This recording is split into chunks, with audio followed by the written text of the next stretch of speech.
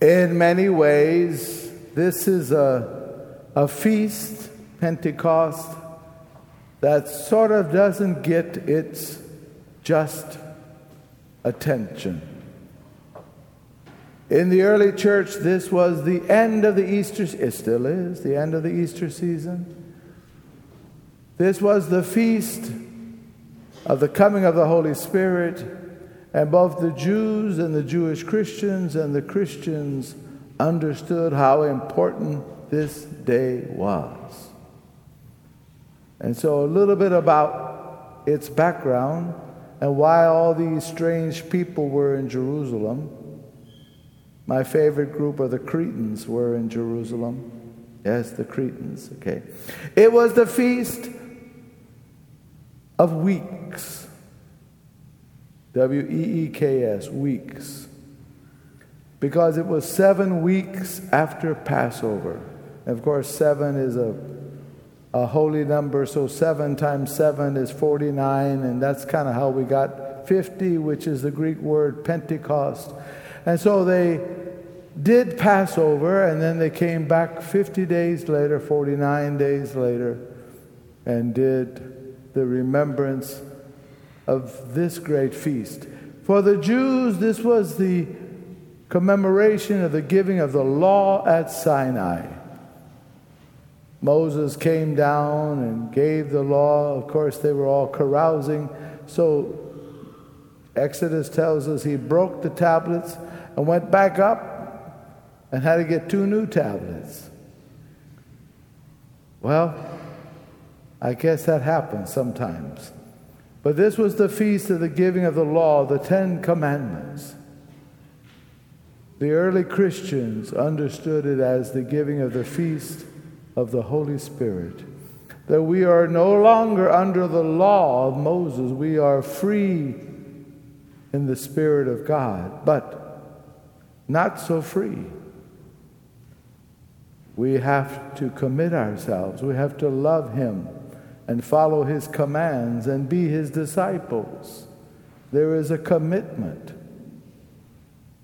And we all want that. That's why you're here at 1 o'clock on a hot June afternoon, because we want to recommit ourselves to be the best Christians and disciples that we can be.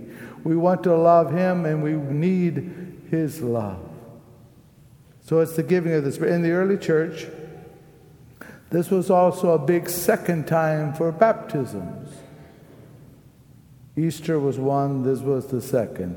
Only later did Christmas sort of usurp Pentecost, and even that became a time of baptisms, connected to Epiphany and the baptism of the Lord.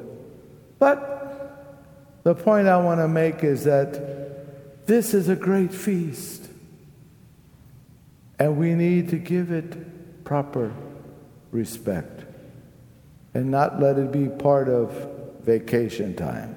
I understand. Several of you told me as you went in, well, see you in 2 months. We're going to someplace cool. Great. But this is the day that is so important to the church. So let me just make a few comments about what the Holy Spirit could mean, should mean today. First of all, it's the idea of being sent, of being church. That when the Holy Spirit came upon the apostles, they gained power. They were no longer afraid. They had been sort of behind closed doors for 9 days. And they were sent. Peter knew how to preach, and folks heard about the good news of Jesus Christ. You and I, we have the same commandment. We need to go forth. At the end of this Mass, we will sing the Easter. Go in peace, hallelujah, hallelujah. We are being sent. Go. We have mission. We are church. So maybe the first thought for us is, what are we doing to spread the good news? How are we loving people, forgiving people, teaching people? That leads me to the second, the teaching part. The incredible miracle, amongst others, was that at Pentecost, all the apostles were teaching and preaching. And I suspect they were speaking in Aramaic. But everybody there heard them in their own language. Now, I don't think we can do that, but maybe we can speak and teach in a better way so people can understand us. What can we say to family members? What can we say to co-workers? What can we say to our neighbors who maybe have very different ideas about many things? Politics, religion, how things should be. Can we speak with a new language that melts their hearts? There is power in forgiveness. There is power in love. When we're talking to our children, grandchildren, can we speak in such a way that they can hear something new? I think we fall easily into the trap of preaching at people, talking at people. So part of that, we have to be better listeners. But the other part is, can we speak in such a way that they can hear that we understand, and maybe we have something better to offer? We need to pray for that. That's one of the gifts of the Holy Spirit: wisdom, understanding. So that's a second thought. And the third is the power of the Holy Spirit to help us be children of God, adopted sons and daughters, and to pray.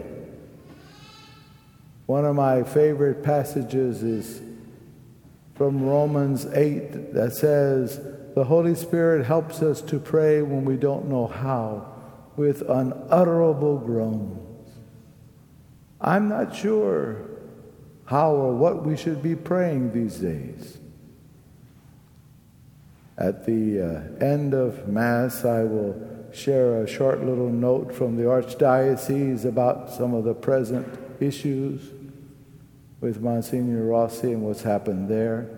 But how and what should we pray for our church and our future? How and what should we pray for our country, for our world? Obviously, what's been going on ain't working so good. So we've got to let the Holy Spirit lead and guide us, to remind us, as the Gospel said, of all He taught us.